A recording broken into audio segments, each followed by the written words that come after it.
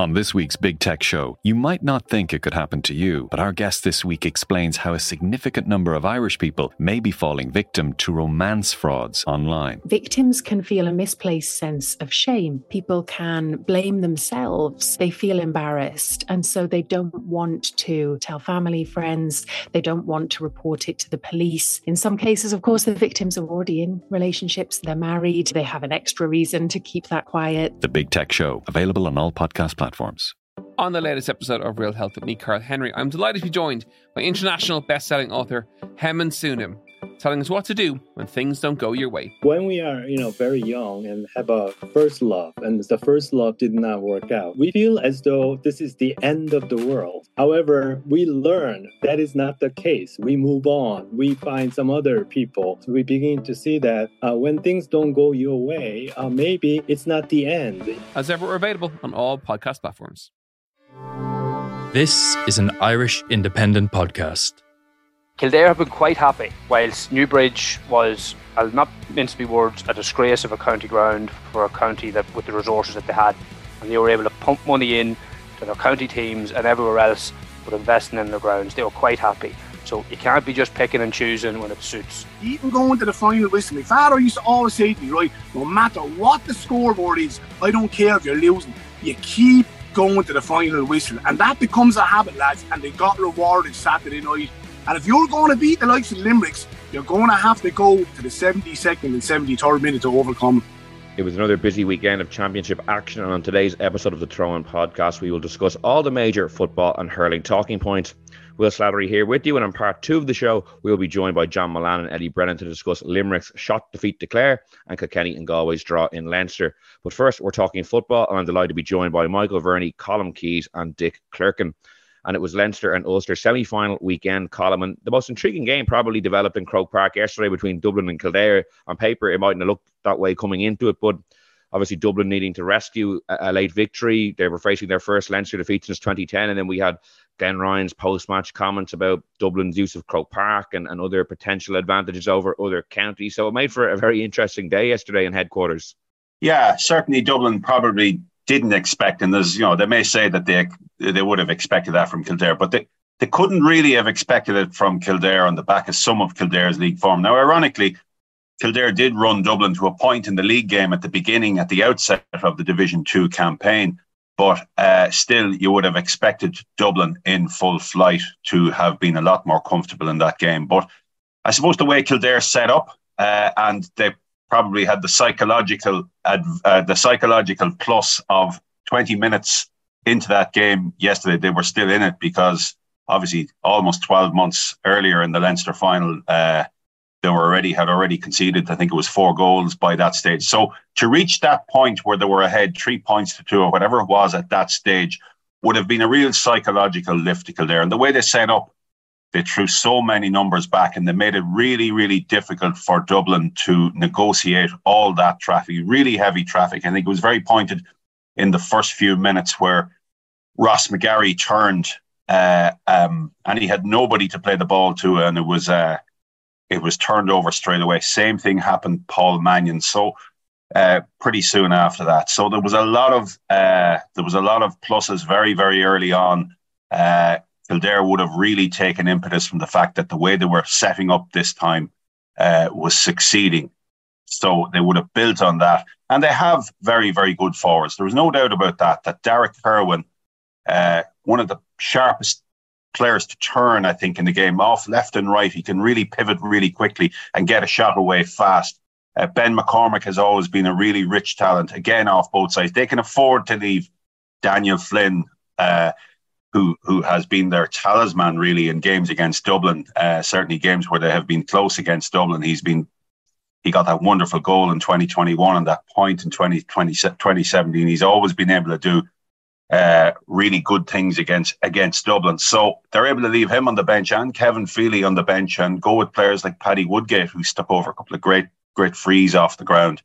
Jack Robinson is another player of rich talent. And the debate about the second best team in Leinster has been raging. Obviously, that's all the province has to cling to, who's second best. I think Kildare are second best, and I think they will take a lot from yesterday. And I think they'll really kick on from here, and they'll enjoy Sam Maguire football now that they have pushed Dublin so close, and they know that they aren't the team they really looked in the middle of the league just gone by. With regard to Glenn Ryan's comments, I happen to agree with him. I think of course there's a big advantage in Dublin playing in Croke Park all the time. Where do all their debutants? All their debutants run in Croke Park early on. It has to be an advantage to them. The familiarity, everything attached to it, right down to the same dressing room on the Hill 16 side of the Hogan stand every time. That's the advantage it is. I absolutely think it's a home venue for them. Obviously, Parnell Park is their stated home venue, but the senior footballers don't play there. They've been playing every game there since 2011, apart from the couple of games, or the game against the league match against Meath, which went back to Parnell Park because of COVID. So I think Glenn Ryan has a point, and I would think whether he also said it was, just reading his comments, everything is laid out for them. I don't know what that means by being laid out. Maybe he means the same dressing room all the time. Familiarity, if you're playing there all the time, of course it's familiarity. So there is an advantage there. There is no doubt familiarity will always bring that advantage. So he's just airing a point that I think a lot of managers probably do feel. It's funny, the dressing room one is based on the Irish spelling of your county name. So Clea they will always be in it, unless they play Antrim, and I think it'd be the only one that they wouldn't be in that dressing room for. It's also Ardvoca, but strangely enough, for the 2020 All-Ireland semi-final against Cavan, Dublin came out and warmed up on the Davin end that day. So that was on Cavan. Clearly on Cavan applied in that case. Do you know what dressing room they had, Colin? I'm pretty sure if they were on the Davin end, they also were in the Davin end dressing room. But it doesn't apply when they play. Say the likes of Meath, it's On V is the official, obviously Irish name for Meath, but it won't apply in those circumstances. It applied that night. I wonder had it anything to do with that there was no crowd in there. But it's the only time that I recall certainly on the recent stretch of games, that Dublin haven't been in that dressing room.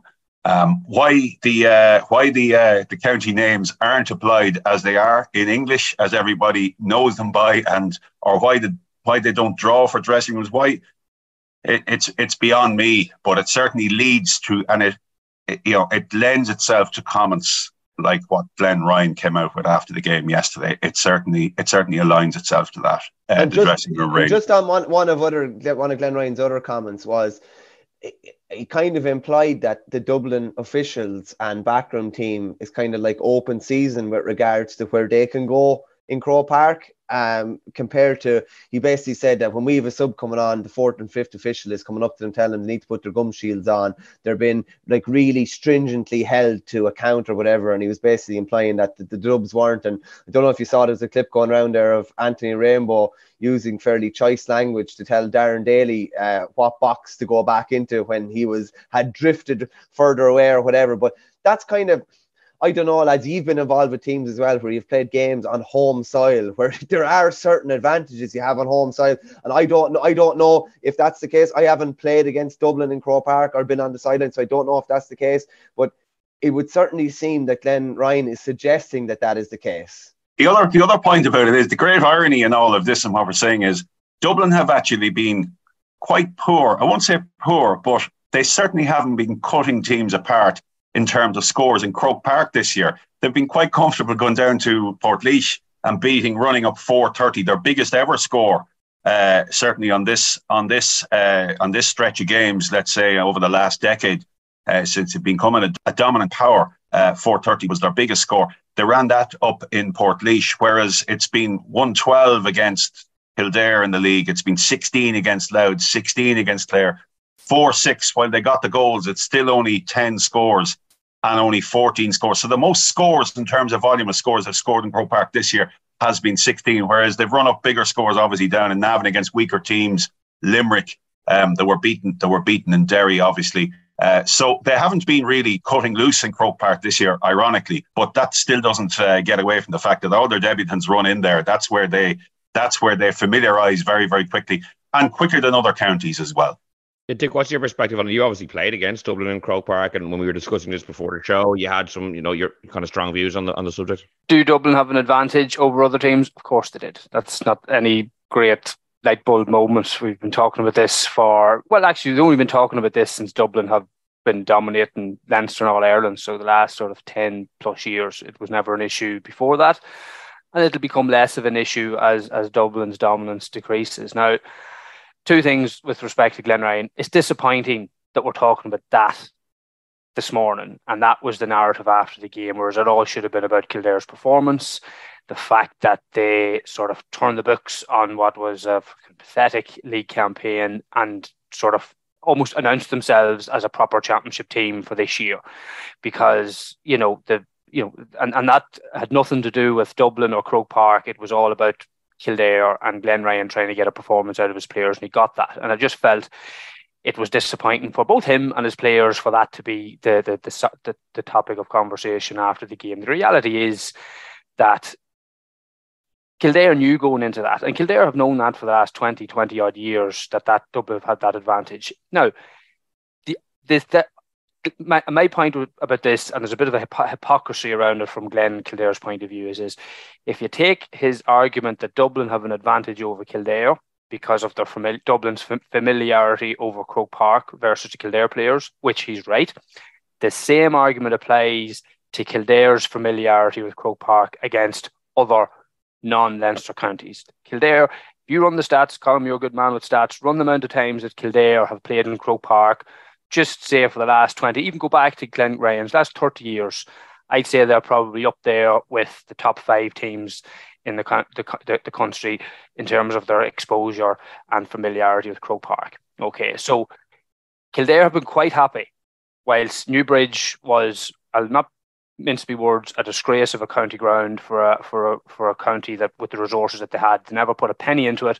I were quite happy for the last 20, 30 years to be fell about it in Croke Park. Okay, they were quite happy with that. And they were able to pump money in to their county teams and everywhere else, but investing in their grounds. They were quite happy. So you can't be just picking and choosing when it suits. Okay, so if Glenryan's not happy about Dublin's advantage, the exact same argument applies to their advantage. And that's my issue with it. Glenn's right, but he's also wrong. That's my point on this. I just say, Dick, to that really, it's really since the spring series came in 2011 and Dublin began to play all their league games. Now, Dublin would have played league games in Croke Park, and I covered them way back in the 90s. Yes, they played there. They actually they played the county final. They played county finals there, so they always have had that connection. No, I don't. Yes, it's really only since they're 100% right. He's 100% it's really only since they're winning. And with regard, and also Dublin are playing their games there because they really don't have a suitable venue for themselves because of their lack of investment in Parnell as well. That's right. And I will say this: they probably can't expand it too much more because they're constrained. But still, they haven't had to invest in Parnell Park. No. They haven't had to invest so far. Obviously, they are now out in North Dublin, in Hollystown. They haven't had to invest in a training facility either. So they've been able to pour all their money and all their resources in too. Whereas you go up the road, you have your training centre in Monaghan. Right across the country, there are training centres everywhere else. But they have had that advantage that they have DCU to train, obviously, in the summer, and then they use one of the clubs out in Ishfales for their winter base. Certainly, that has been the arrangement. So, yeah, Kildare haven't invested. They're investing now. They're putting 17.5 million. Obviously, some of that is state funding, some is GA funding, but they've also been returning big profits that they're now putting into St. Conlon. Yeah. I think they're two separate arguments that sort of are very closely linked, and there's no question that he's right about Dublin's advantage. He's 100% right on that. But at the end of the day, it's not just as simple as that. There's a bigger way. And I would agree with you. If you were to chart the next most familiar teams over the last 10 years, I think Kildare probably would be top 5. They've actually, if I recall, they've played a league game or two when St. Conlon's was. I think. Well, they actually just switched in. They certainly played a game against Donegal there, and they would play Leinster semi-finals there, as Meath would, as Westmeath, and that's obviously because it's in the province.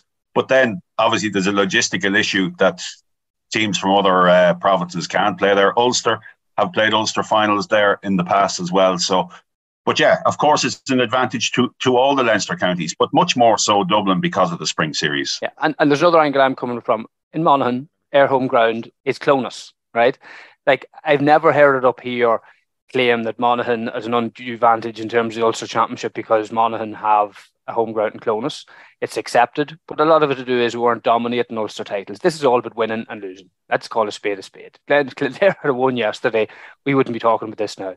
Glenn Ryan certainly wouldn't have been, talking sour grapes. And there was an element of that. He was frustrated. He was annoyed with stuff that happened. He was annoyed that they had that opportunity to win, and rightly so. But this is about winning and losing, okay? And he's annoyed that they lost and all this stuff's coming out. If they'd have won yesterday, it'd have been a totally different conversation that we had. And it should be about that. It should be about good Kildare and poor Dublin. And let the administrator sort that out. Make a campaign to say, right, from now on, we need to do better. That's where that's solved, not on the football pitch. Okay, that's not Glenn Ryan's job. It's not the players' job. Their job is to play. But it's time for the Kildare County Board and other county boards to solve that other problem if they want to. And I'm not sure they do, to be honest with you, Colin. Well, I'm not sure they do either, because this has obviously gone to discussion at Leinster level too. So that decision has been effectively made by the counties, and it's probably based as much as anything on finance, because there is a fear that if they separate the two semi-finals and put them at provincial venues, they certainly won't get the same crowds. And also, the other factor is there's a corporate factor there. It will never be said or written or anything like that. But there are box holders and seat holders, premium seat holders in Croke Park, who will be looking for a certain number of games. And to have Dublin to have Dublin on your doorstep, and to be able to, for some of these companies to be able to bring clients and everything else and friends to see Dublin play, is an advantage. So look, no one will ever say that. Of course, it has to be a factor too, that the seats are there and they need to be filled. Longer term, I know we need to talk about other things. There is an argument now for a second stadium of 20, 25,000 capacity in the Dublin area. I think in 10, 15, 20 years' time. Like, Croke Park is not a particularly enjoyable place when there's 20-odd thousand into it, and that's going to be a common thing now going forward for different sizes of games. And I think that's something that really should be, what can you, I'm sure it's been looked at, what can you squeeze out of Parnell Park, or is there an alternative value to try and invest in? Because I'm pretty sure that it get its value, but that's, again, it's a separate conversation. Yeah, I think Spawell has been mooted over the years in other various locations around the county as a potential for maybe a smaller size ground. Michael, in terms of on-pitch stuff then yesterday coming out of the game, Dick said Kildare were good, Dublin were poor. Like, does it change your opinion on Dublin's All-Ireland credentials, how much they struggled, in particular in attack? They didn't create a clear-cut goal chance when this is after scoring 4 the week before and looking quite threatening in that regard. Yeah, a small bit. Firstly, just on Kildare, while they had some bodies in around the defensive area last year, there was a lot of kind of passive kind of bodies. Yesterday, they had a load of bodies, and it was guys guys sprinting into position, guys, putting their bodies on the line. It was really good defensive performance from a Kildare point of view. From a Dublin point of view, from the bits I saw of the game anyway, like, they got themselves back into it, and Jack McCaffrey came in and made a big difference. But like, even at the end of the game, when they were 2 up, there's the keeper is off the line, and Dean Rock tries a shot and it, skews it wide. Lee Gannon has a ball 65 yards out, tries to deliver a perfect ball in, and it just goes really harmlessly wide. And you're just thinking, clinical Dublin of a couple of years ago, they wouldn't be putting the ball dead anyway. It's the same as Kilkenny in the hurling yesterday. I was amazed that TJ Reid put that sideline dead at the end and gave Galway a chance. Like, they gave Kildare a chance of a Hail Mary yesterday that Dublin never did before. They would never allow a team the opportunity to even get a ball into that area. So, yeah, it probably changes my opinion slightly. But then when you look at the Cluxton coming back in, it's gas. The wording Desi Farrell used after was like, it was like he talking about having backup for David O'Hanlon. Backup for, you're telling me he's, giving him exposure and experience, and you're putting him in a Leinster semi-final? Not a chance. He plays all games from here on in if they throw him into a Leinster semi-final, and he was very kind of comfortable in everything he did yesterday. But like, I was listening to Jack McCaffrey's interview after, and he's like, saying like, we're very happy with where we are. And even kind of basically kind of implying maybe that others maybe might question where they are, but you kind of would have to question where they are. They've mixed the good with the pretty bad this year, you'd have to say, at different stages. That league final, as Colin said, 4-6. Like yesterday, 14 points. I can't even think off the top of my head when I don't think anyone has pushed them as close as Kildare have without beating them in Leinster in the last 13 years since Meath beat them in 2010. So yeah, there's definitely still, I think there's more questions than answers with the Doves. I still get the feeling that they're going to come good, and I would not back against them. I still think they're my favourite still to win the All-Ireland, but there's lots of kind of lingering doubts. Yeah, now they have a Leinster final against Louth to look forward to, Dick. And that's been one of the great stories since Mickey Hart came in. They've been on a really upward trajectory, and now they get a chance to give Dublin a crack. And they ran them relatively close in that league encounter. And as Colin mentioned, Dublin have been stuttering a little bit in attack at Croke Park, but it's a great achievement for Mickey Hart and Louth. Yeah, and I'm not going to patronise them. As I say, any county that gets to provincial finals, they're on merit. As I said, yeah, you can get favourable sides of the draw and all that, but at the end of the day, they're whatever but Leinster run. They've proved themselves in terms of how they competed in Division 2, which is there's a lot of good sides in there that they performed. So on both counts, Louth are, I wouldn't say a serious team, but they're a good team, and any good team that comes with the right application, the right preparation, and the right sort of drive to try and win a game can cause good teams, better teams, trouble if they don't have the same. So will Louth beat Dublin? Yeah. Listen, maybe the footballing gods are going to look down and try and balance the books from 2010. And wouldn't that be some story for Louth football? But it's one of those things. Everything will have to go for them. Like Samuel Roy can't go for as long as he did, not fainting the post. But as Mickey Hart said, listen, you don't take off Messi. You leave him on there for when it's needed.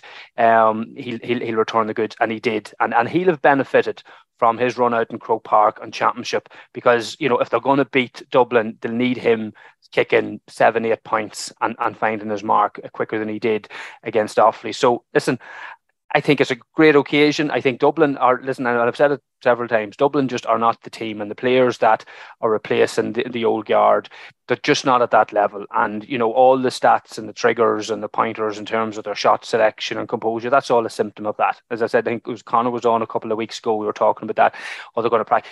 You don't practice and improve that overnight. That's something that's honed in over years and years of training discipline, and they just don't have that. And the other players that they need to rely on, they're just a year older, a year slower, and have they got the same hunger? It's hard to know. So I think Dublin are there to be beaten.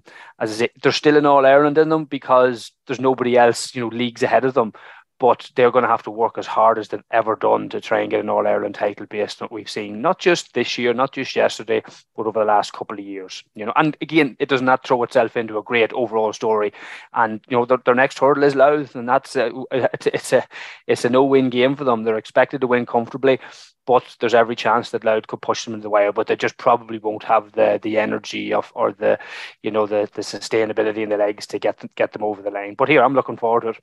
Just a quick one, because I know we want to get onto Dick's grievance. No, keep talking about Leinster. Keep talking about Leinster. I know we're talking about Louth, but Offaly left this one behind yesterday, lads. Oh God, we had ourselves in a great position. The third quarter, Louth pushed ahead, and we chipped away and chipped back, and Anton Sullivan kicked a lovely point to level it, but Jack Bryant had a mark just before that. He definitely didn't take the 15 seconds required, and we had a chance with nearly the last play as well going through, and we had a chance to run the ball. We took a shot from 40 yards that wasn't really on, and when you just know going into extra time you've had your chance, you've left everything out there, and that was kind of Offaly yesterday. Just disappointing, because it was actually a brilliant performance, but they could have just nabbed it at the end of full time. But isn't it great for Offaly too? They'd be disappointed, but how many times over the last 10 years have they walked away from Leinster just with nothing to play for the next year? They were in touching distance of a provincial final that they'll feel they can get to next year. But equally on that, they're heading into the Tailteann Cup, that they'll have real ambitions to go and win. So I think it's a great experience for those young Offaly players, and it's a good time for them, I have to say, Michael, that was spoken like a proud Offaly man. Yeah, isn't it great though? Yeah. And you even got the wee in. I actually think from a Dublin point of view, I'd just be a little concerned for them that Kieran Kilkenny's form maybe just isn't. Obviously, he came back a little bit against Laois, but during the league, he just wasn't as incisive. I mean, I rate him and Brian Fenton together as Dublin's most important players through the whole run. that they've been on, certainly since 2015. I felt when Kilkenny came back after his cruciate in 2014, he really was one of those who transformed the team most. Obviously, people will always reflect on Cluxton's influence and James McCarthy's influence, and Con O'Callaghan certainly towards the end of that run, towards the end of the 6 in a row, really became the pivotal figure, and what a talent he is.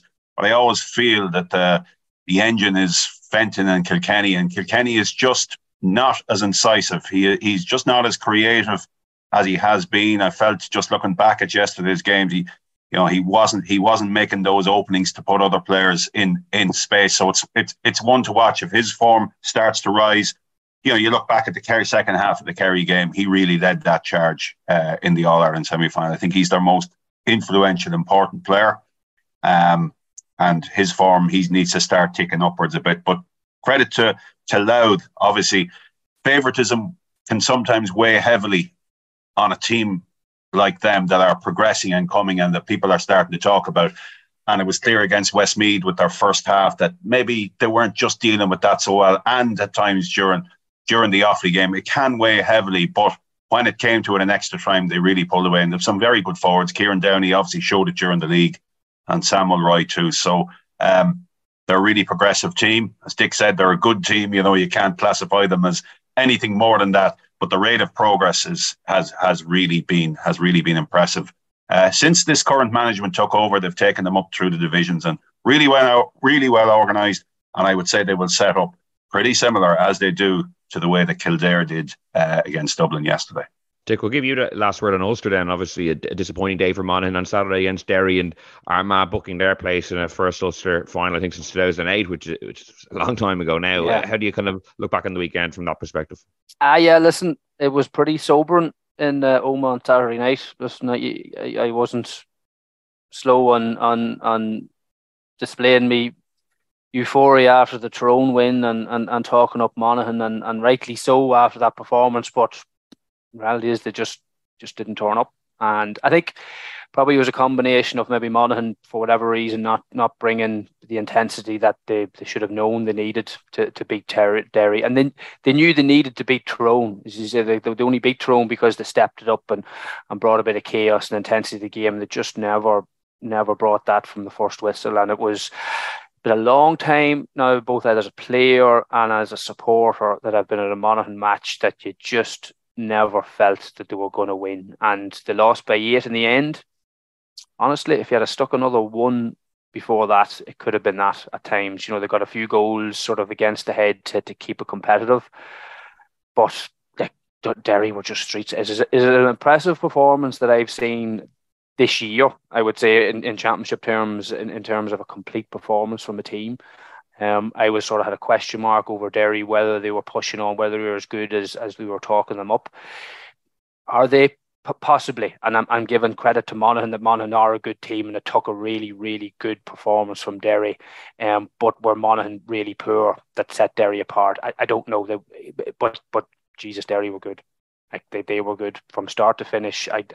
I'd say if you ranked every player, they were at least an 8 out of 10, whereas Monaghan, by comparison, probably averaged a 5. And it was just that consistency of performance from 1 to 15 stood them out. And credit has to go to Rory Gallagher and his team, because that's what managers bring.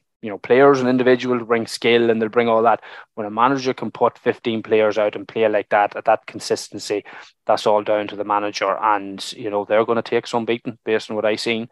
And it's a tough one for Monaghan, but listen, all credit to Derry. They deserved it 100%. Great stuff, Dick. Colin, thanks so much for joining us. Well, we're delighted to be joined for our hurling chat now by John Milan and Eddie Brennan. And lads, God, it was some eventful weekend of hurling. Saturday night, we obviously had Limerick Clare, an absolute cracker. Then yesterday, got Kenny Galway's draw. But John, unfortunately, we're going to have to go to you first. Cork, Waterford. Waterford's round robin record continues to get worse by the year. What are your thoughts this morning after that heavy defeat to Cork? Yeah, look. I'll bring it back seven days ago, and I told you that the dynamics were going to change this week. And, we've seen time and time again with Waterford teams that, when there's nothing expected of them, last week they were able to go and have a good crack at Limerick with very, very little expectation. Now, this week, expectation levels were after going up a notch. You know, as I touched on last week, Waterford were back on everyone's lips this week. And, you know, that probably brings a bit of pressure. And we've seen time and time again with this team that, I don't know, when they're expected to go and get a result, they have a tendency to struggle. And that happened yesterday. You know, they just weren't able to deal with Cork.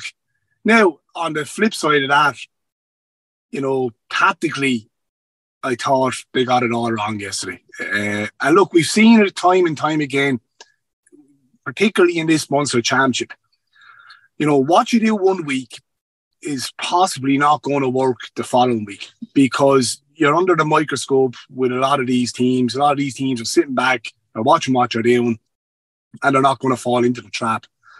And the way Waterford set up yesterday, all in all, you know, Davey touched on in the aftermath of the match that, you know, they were energyless, you know, the same energy levels, the same high work ethic wasn't there in contrast to the previous week. I fully accept that, but I don't think he helped the team yesterday in how he set him up. You know, operating Jack Fagan down one side of the half back line, right, that was grand against Limerick, but, you know, Cork very shrewd in how they played around that Waterford system yesterday, and they just didn't go down that channel yesterday. Very good, found the pockets of space, and they just picked off Waterford. And I did touch on last a couple of weeks with Cork that if the Cork forwards have the appetite for work, they're going to be difficult opponents for anyone out there. And I mean that whether it be Clare, Limerick, Galway, Kilkenny. If the Cork forwards decide that they're going to, you know, bring that high work ethic, work when they don't have the ball, hunt in packs, you know, chase lost causes. They didn't do that against Kilkenny in the league semi-final. They done it yesterday, and you see what they're capable of, you know. So, yeah, look, Cork are very good, but look, Waterford,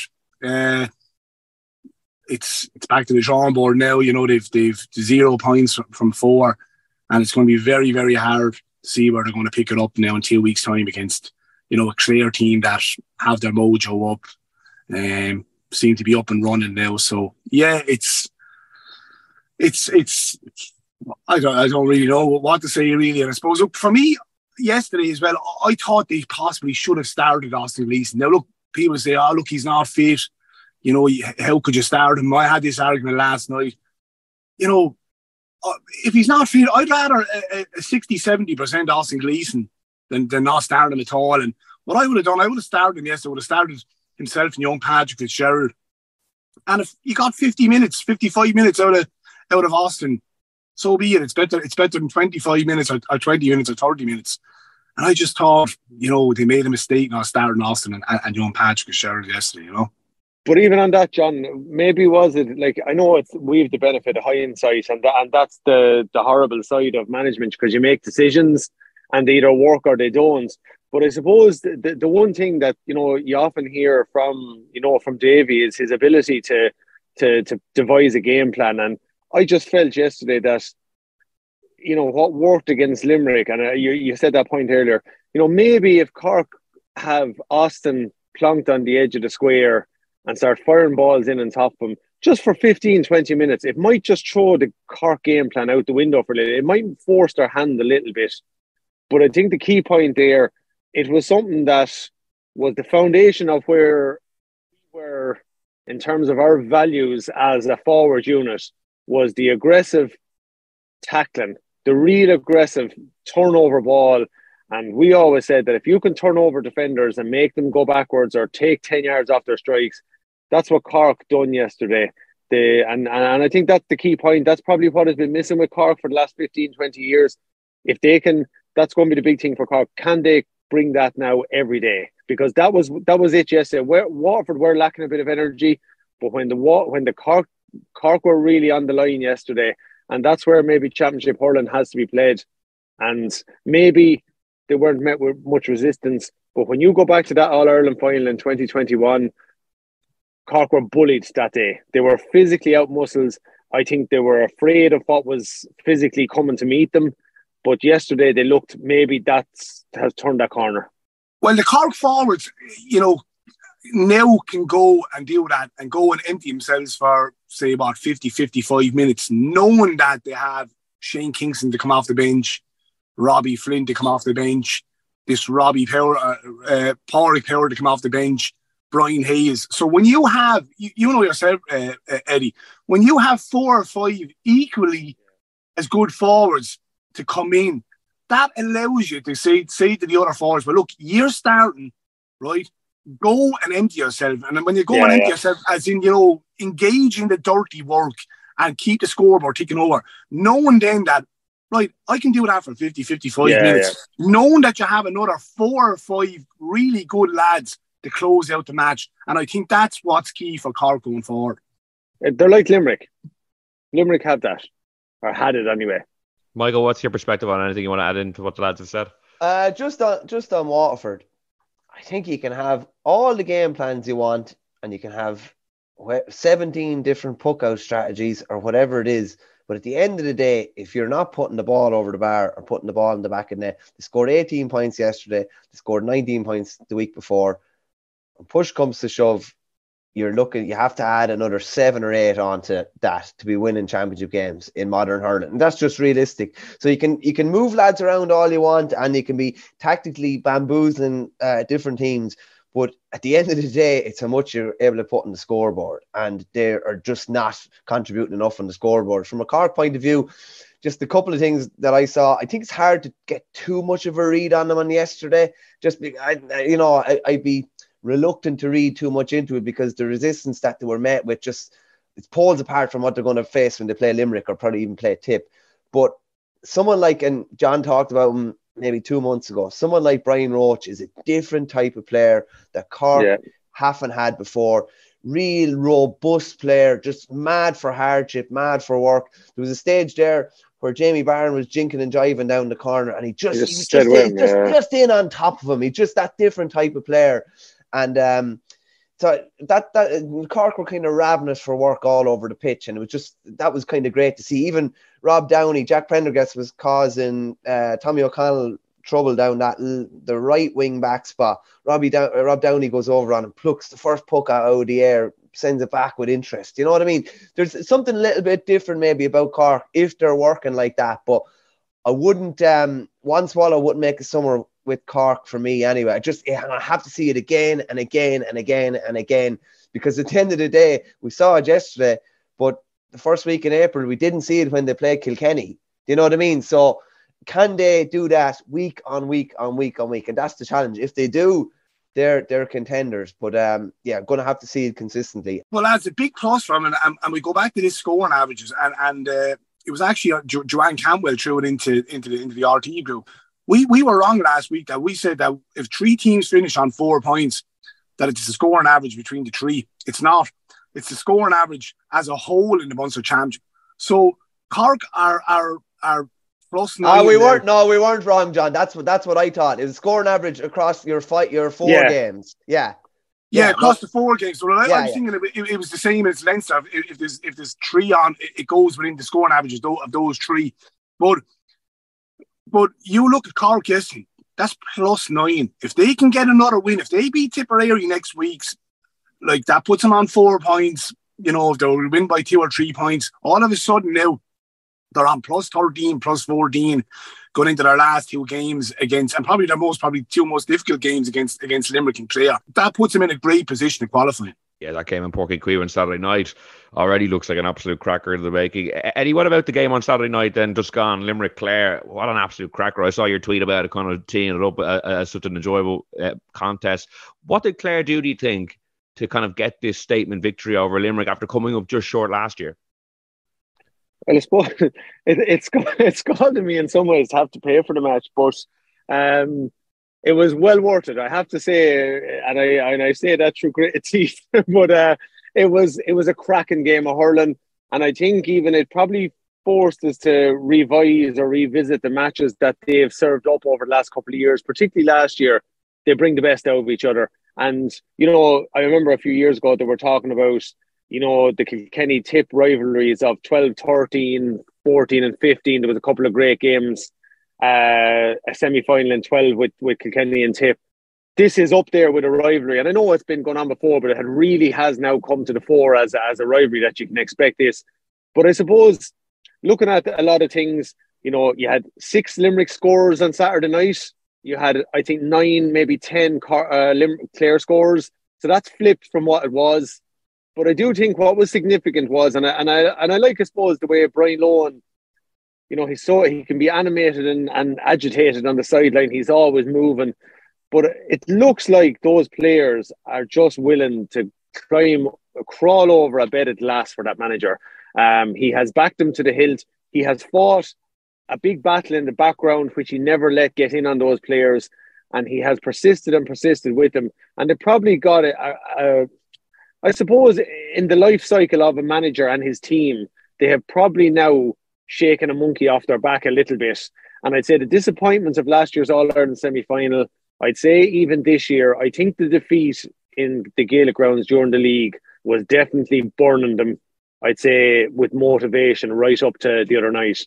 But what I look, little moments there, and I spoke about this today, in the article, Ryan Taylor is doing a lot of invisible work that's not seen maybe. And I just thought, for me, if you're going to beat this Limerick team, you have to take risks. And I spoke about this over the last couple of weeks. I think we even said it here, because teams have tried different things and they've been able to figure it out. But I think you have to play that little bit of high-risk hurling at times. And there was a sequence of play, and I think Anthony Daly showed it even last night on the Sunday game. And it was in my head from the match, where they worked it from, we'll say, the number 2 position back across the square. Limerick almost got them, and Limerick were really putting that high press on them. And then Ryan Taylor brings the ball out and left, I think, 6 Limerick fellas in his wake. And that's just a moment in a year that can often be the difference between catapulting you into, the energy levels you need to maybe kick on and go further. But look, it's no surprise in the context of Tip or in Cork or with Clare and Limerick over the last couple of seasons. And, albeit too, they had to do it without Sean Finn. The first time I've seen him leave the field since 2018 for Limerick. He may have missed one match in that time, maybe not. And then Cian Lynch going off. Hannon definitely is probably not at his best at the moment. So it's good for the Munster Championship. It has turned it into a real battleground, hasn't it? It's magic, yeah. But Clare have a lovely balance in their team, Eddie. Yeah. And look, an impact, 100%. You go through their team, and great credit has to go to Lohan. I mean, the easiest thing for him this week would have been to drop young Hogan after, he was probably underperforming against Tipperary. Cracking little cornerback, touch tight cornerback, brought in Eibhear Quilligan. But go through their team, they've 2 touch tight cornerbacks in Rory Hayes and Hogan. Cleary is solid at 3. Then you have that block across the half back line of McInerney. Conlon, great credit to Conlon, lads. I mean, yeah, his brother actually got married, and he rushed off after the match. He was colossal. You have Dermot Ryan. But even the belts he took, John, as well. I think he took ferocious punishment, John Conlon, and still, just wouldn't lie down. But then again, you go through it. Then you have the energy then of Ryan Taylor with kind of a the big block of a man, and Kyle Malone, and then the work Shane O'Donnell is doing, lads. Yeah. I mean, this lad missed the majority of the league. You've Aidan McCarthy back. You've Kelly. You've Rogers, and am I leaving out anyone else? I don't want to be leaving out anyone else. Duggan's goal. Duggan got the goal, and then as you touched on it there, Eddie, they've 3 lads. Young Mean coming in, legs, Flanagan cover, and you have a big man in Shannon. You're ready to go long if you want to. So I really, really like to look at Clare. And I'll go back to last week, lads. Right, the easiest thing for Clare was to throw in the towel. Against Timber. They kept the scoreboard ticking over. And when you have that, lads, even on the days that it's not going well for you and you're prepared to go to the final whistle, right? What happened last weekend? The game was squeaky bum time. You know what I mean? And when you start getting into the habit of keep them going to the final whistle. My father used to always say to me, right, no matter what the scoreboard is, I don't care if you're losing, you keep going to the final whistle. And that becomes a habit, lads, and they got rewarded Saturday night and I believe that came off the back of last weekend where they just kept going to the final whistle against Tipperary. Yeah. And it was ingrained in them to go to the final whistle. And if you're going to beat the likes of Limericks, you're going to have to go to the 72nd and 73rd minute to overcome. But even 2 points on that, John. I think tactically as well, the deployment of David Fitzgerald onto Kyle Hayes and the way he can maraud up and down the pitch, a la what Kyle Hayes can do, it meant Hayes hadn't the scope to maybe go up the field. And when he did go, Fitzgerald wasn't afraid to go and butt heads with him. Like he clearly that was a tactic saying, listen, he cannot be allowed maraud up and down that wing. And the other thing too is, you said about the scoring average there. How significant is maybe the last 1-3, 1-4 that Clare got last weekend against Tip? That could come into play big time before the Munster Championship settles down. So, yeah, I think it's a good point, John. Just on that as well, like David Fitzgerald, Mark and Hayes, or you'd say he's not just like we were talking about someone maybe picking up Kyle Hayes or trying to stop Kyle Hayes. Stopping him is one thing, but I think you mentioned a couple of weeks ago, Eddie, you're not just stopping him, but you're actually putting him on the back foot. You're actually making him mark you. You're actually making him think, geez, I can't go. I might have to think about whether I go forward here because this lad is going to hurt me the other way. Do you know what I mean? And that's the great thing about it. I think you talked about trucks and trailers was the way you said it to me, Eddie. And you can't just be a trailer following a lad around. You have to be kind of dictating affairs, and that's what Fitzgerald was doing the other night. Yeah. Well, there's a big thing from a Clare perspective is how did John Conlon allow his brother get married on a Saturday of a championship? That's disgraceful. Carry on. He should have. I mean, once he knew he was best man, the first thing he's looking at is the date and saying sorry, and then I can imagine Conlon's brother probably said to him, listen, you can go talk to herself because I'm not trying to sell that to her. Well, with a split season, I would have thought it's easier than ever. Sure, half the year there's no championship, but better again. Peter Cunningham, that played centre back for Offaly yesterday, got married a week before the Meath game, and he got married in Rome, went on honeymoon for the week and came back and started centre back as they beat Meath. Like, it's one thing your brother getting married, but it's another thing you getting married in the middle of an inter-county season. I don't know, yeah, the scheduling is all over the place. But Eddie, from a Limerick perspective, what do you think this defeat does for them? Obviously, they could afford a defeat, in this format. It doesn't mean their championship hopes are by any means extinguished, but is it a major blow, do you think, to lose that maybe aura of invincibility? I think it can be a little blow to your psyche. It can be if there's, just from my experiences, right? And sometimes your energy levels are just dropping off 2-3%, and you kind of dismiss it in training. It could be little small things like a tackle that a guy would normally put in, or how clinical some guy is with his shooting. Like Limerick were unerringly, it was a bit off on Saturday, 14 wides, I think. So sometimes it can be training ground stuff. It can be maybe a little bit of familiarity. But equally too, lads, I suppose we have to bear in mind too, right? Limerick are on the go hard since 2018. Little blip in 19, right? And an All-Ireland semi-final, having marauded their way through, dominated a Munster campaign, polished everybody, won a league campaign, I think, that year, quite convincingly up in Croke Park. So sometimes that little bit of hunger can just drop off a little bit. And even Kylie, like, it now puts into context Kylie's interview, because it takes a very strong team to shut out that kind of talk and remain very much in your bubble. So are we seeing, there's no doubt Limerick are a tiny bit off colour. It's only natural. I don't think there'll be any criticism of that. But equally too, I think this 3-week break is coming at an ideal time. It's not fatal what happened. I think if they'd been betting the first match and betting the second match, now their year is in a different situation. But the fact that they get 3 weeks to kind of reassess now, get fresh again, get new ideas, measure up who they're going to play. I mean, what better motivation for a Limerick team than Tipperary? Is it in Thurles they have to go to for that match in 3 weeks' time? So if they need anything to get their mojo back. But again, it's just the concern is now we don't know what the story is with Sean Finn.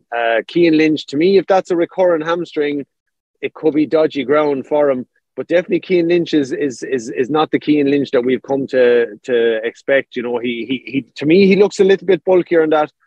But look, it's not the end of the world. But at the same time, sometimes as a player, little doubts creep into your head. and they can be just there in the background. And if I don't know what exactly it is, but as John said there earlier on, everybody is measuring you upside down, inside out. It's only natural that people come with a plan that's going to work. They look at how Waterford got the in the match, and they'll I guarantee you Brian Lohan looked at that quite closely and got a little bit of a blueprint or got some kind of inkling and then added his own thing to it. But I don't think John Kiley will definitely go tear up the script now or anything like that. Probably Kyle Hayes, I think maybe you'll probably look at seeing him back up the field. Is he a bigger handful up the field? Physically, there's not too many able to go and hold him and contain him up there. So that might be something they'll look at. And what about the Leinster Championship then, Eddie? Obviously, Kilkenny and Galway, probably the top two teams by some distance, play out a draw yesterday. Which manager will be the happier this morning, do you think? Neither of them really, because I think it was a match that if either had to have won, you'd have said, yeah, look, we probably did deserve it a little bit. But equally, I think both could have come out of that match with nothing either, because I think Kilkenny came out after half time and just decided to actually roll up the sleeves and dog into Galway a little bit. And for me, that is something that maybe this Kilkenny team don't do enough of. And unfortunately, they weren't able to sustain it. Galway, to be fair to them, roared back in with 15 minutes to go. Galway looked in big trouble. And I think it was Dahi Burke and Pádraig Mannion probably between them just decided no. They started to win the drop zone there around that half back line. And they ultimately gave themselves a ticket back into that match. But yeah, it was a good, intense match for what it was there and then. But I think in the back of both teams' minds, there was possibly there wasn't that do or die in it. I mean, it was a good battle. There was plenty of hard hitting in it. I think Galway's puck outs for the first 20 minutes really had Kilkenny at 6s and 7s. They stretched them all over the pitch. But I suppose when you look at it, maybe for both, a little small thing, is it a sign of the times and evolution? Pádraig Welsh, taking off yesterday for Kilkenny, definitely not his best day. Galway were able to take off, Whelan and Cooney, which have been two massive players. Bring in two young lads. They look like two young lads that were just after coming out of secondary school, and they contributed for Galway. But I think a bit of both. But the draw probably will take away any real snarl that was in it. But I have to say, Michael Duignan is so sharp on the commentary. I mean, I thought it was how quickly he picked up the steps for the Galway goal. It was just, I just said, Jesus, how clued in is he? He's so sharp with stuff like that. I wouldn't have thought it at the time. And look, these are little moments. I think Kilkenny might have got a few moments as well. From a Kilkenny perspective, though, as a Kilkenny man, I'm probably disappointed that we didn't close out that game. That little real cutthroat ruthlessness is still not maybe where it needs to be if Kilkenny are to go on and contend in an All-Ireland final and win one. Yeah, Michael, when you were saying earlier, you thought you were very surprised TJ Reid putting that sideline ball dead at the end, that was a chance to kill the game, and maybe a Kilkenny in previous years might have taken those opportunities and gotten the win. Yeah, just play it into the corner or play a shorter ball. Just don't put it dead and allow Galway to put a ball 120 yards down the other end. Kind of reminded me of Stephen Moylan took a sideline in the All-Ireland final in 2013. Yeah, and he put it dead and ball ended up in Donald O'Donovan's hand about 10 seconds later and Clare won the All-Ireland. Michael, I'm going to jump in there. You look at what Limerick done to Kilkenny in the last play of the All-Ireland last year. They put a sideline down around the 21. Right. Hegarty put it dead around the 21, or Peter Casey kicked it out. They then got their set play in. Garrod Hegarty went and tagged Owen Murphy because he was the only one possibly that was going to put that ball at the other end of the pitch. So, you learn from each other. Yeah, just on that, I think Kilkenny would be disappointed not getting the result because they had the game in their hands with 10 or 15 to play. And just what Eddie said about probably the lack of do or die nature to it is the fact that, realistically, there's no jeopardy for either of those teams. If that was in the Munster Championship, you would say that getting the 2 points on the board was, and anything less it'd be criminal to leave points behind. Whereas yesterday, they both know that, barring a big upset somewhere along the way, they're going to meet each other in Leinster final again. I have to say, I thought it was interesting. Henry was going back down to the Lions Den in Nolan Park, and I tell you something, he mightn't have endeared himself to some Kilkenny supporters. No. He had his Galway top on yesterday. He was claiming that, on 2 to 3 occasions that Kilkenny players were diving to the ground. I have to say, There's nearly an admiration for me that like he treated it like any other game. It wasn't like they were playing Kilkenny in Nolan Park, which part of me does admire him for that. Another part of me thinks, geez, you're bringing unwanted trouble onto yourself here. But it just shows you, once you're with a team, once you're with a team, and if it's not your own county, your own club, you are all in and you are calling for everything tooth and nail like he was yesterday. Yeah, you have to be. You enlist your soldier. It's as simple as that. There you go, yeah. Yeah, what's the view of Kilkenny? People got used to the side of Henry on the Galway sideline, because obviously I know you coached again or managed against your own county as well, but I suppose with Galway being, such big rivals and All-Ireland contenders as well, it's a different dynamic again. It is, and look, aside from everything, I suppose there was that dynamic on the sideline too, like to look at two, fierce, I just two valuable teammates, like, and two guys that you hurled with throughout your career. It's definitely unusual to see the two of them like that on the sideline, and I think maybe it could be a hell of a lot different if, and again, I suppose we have to be very careful too, because anything is possible. While Wexford don't look to be going well, Kilkenny have to go to Wexford in the last round, and Wexford Park has not been a happy hunting ground for Kilkenny in recent years. So they've a few tricky assignments, and we felt there was going to be points taken off teams in Leinster. But I think if the two boys were maybe in Croke Park for a Leinster final with a cup up in the steps, you might see, real snarling. And I'm not saying they'd be butting heads. They're not that type of guys, but they will fight for every inch on the sideline, more than their teams on the pitch. They're absolute competitors, the two of them. But I think it's probably a strange one, yes. And I think maybe when there's something really at stake, it was a championship match, but there was no real consequences, and the fact that it ended all square probably kept both of them kept both somewhat happy. There was something coming out of the match, but look, we might see that play out further down the line. Yeah, John, I'll give you the last word then. From what you saw yesterday, are we any potential All-Ireland winners, do you think, on show yesterday in Nolan Park? Kilkenny, Galway, on any given day, when they get to the All-Ireland series, they're capable of beating any of the Munster sides. That was proven last year when Kilkenny dismantled Clare at their ease and Galway went toe to toe with Limerick. And what they have, in their favour is that they'll be fresh going into the All-Ireland series in comparison to the Munster sides, and that's going to play into their favour. And for me, the All-Ireland now with Lynch possibly gone, we don't know what way Sean Finn's injury is going to play out. Clare have shown the way now that they've given an awful lot of hope, and in comparison to 2 weeks ago when we were talking, we were saying that Limerick. You wanted to give him the trophy, John. You wanted to hand him the trophy before a ball was poked. Well, look, I suppose you couldn't have argued the way they were playing. Verily, I mean, it was probably justified the way some of that talk. But now all of a sudden, now we've a serious All Ireland Championship ahead, and there's 4 or 5 teams there, possibly stretch out to 5, maybe 6. Who knows? That will fancy saying, well, look, lads, if we can get a run, why not? Cork, Tipperary, Clare, Galway, Kilkenny. Limerick are still the benchmark. They're still probably ahead of the Chasing Pack, but the Chasing Pack are, believe me, there's a lot of hope there now that they can win a Munster Championship or a Leinster Championship, push on and win an All Ireland. I think what's fascinating, Will, just lastly, is that we know Clare can beat Limerick. And we know probably maybe that Tipperary can't beat Limerick, but we know Tip can beat Clare. Do you know what I mean? Cork have struggled with Limerick, but could Cork beat any of the rest of them? Of course they can. So it could be a case of, in 2019, Kilkenny took out Limerick, then Tipperary took out Kilkenny. Do you know what I mean? It's just fascinating, the swings and roundabouts. And the team that, if Limerick are to be beaten this year in a knockout championship game, the team that beats them might not be the team that win the All-Ireland. And also, like, if you look at what beating Limerick took out of Kilkenny in 19, what competing with Limerick took out of Clare last year, like what competing with Limerick took out of Waterford even this weekend, what will it have taken out of Clare in 2 weeks' time? There's so many kind of fascinating variables. I think the biggest thing for Limerick is getting themselves into the top 3. And look, because if they go to Torres, which or whether it doesn't matter if they lose. I wouldn't worry. If I'm Kylie, I'm not going to be too upset over losing Munster. Once I'm there, they'll build.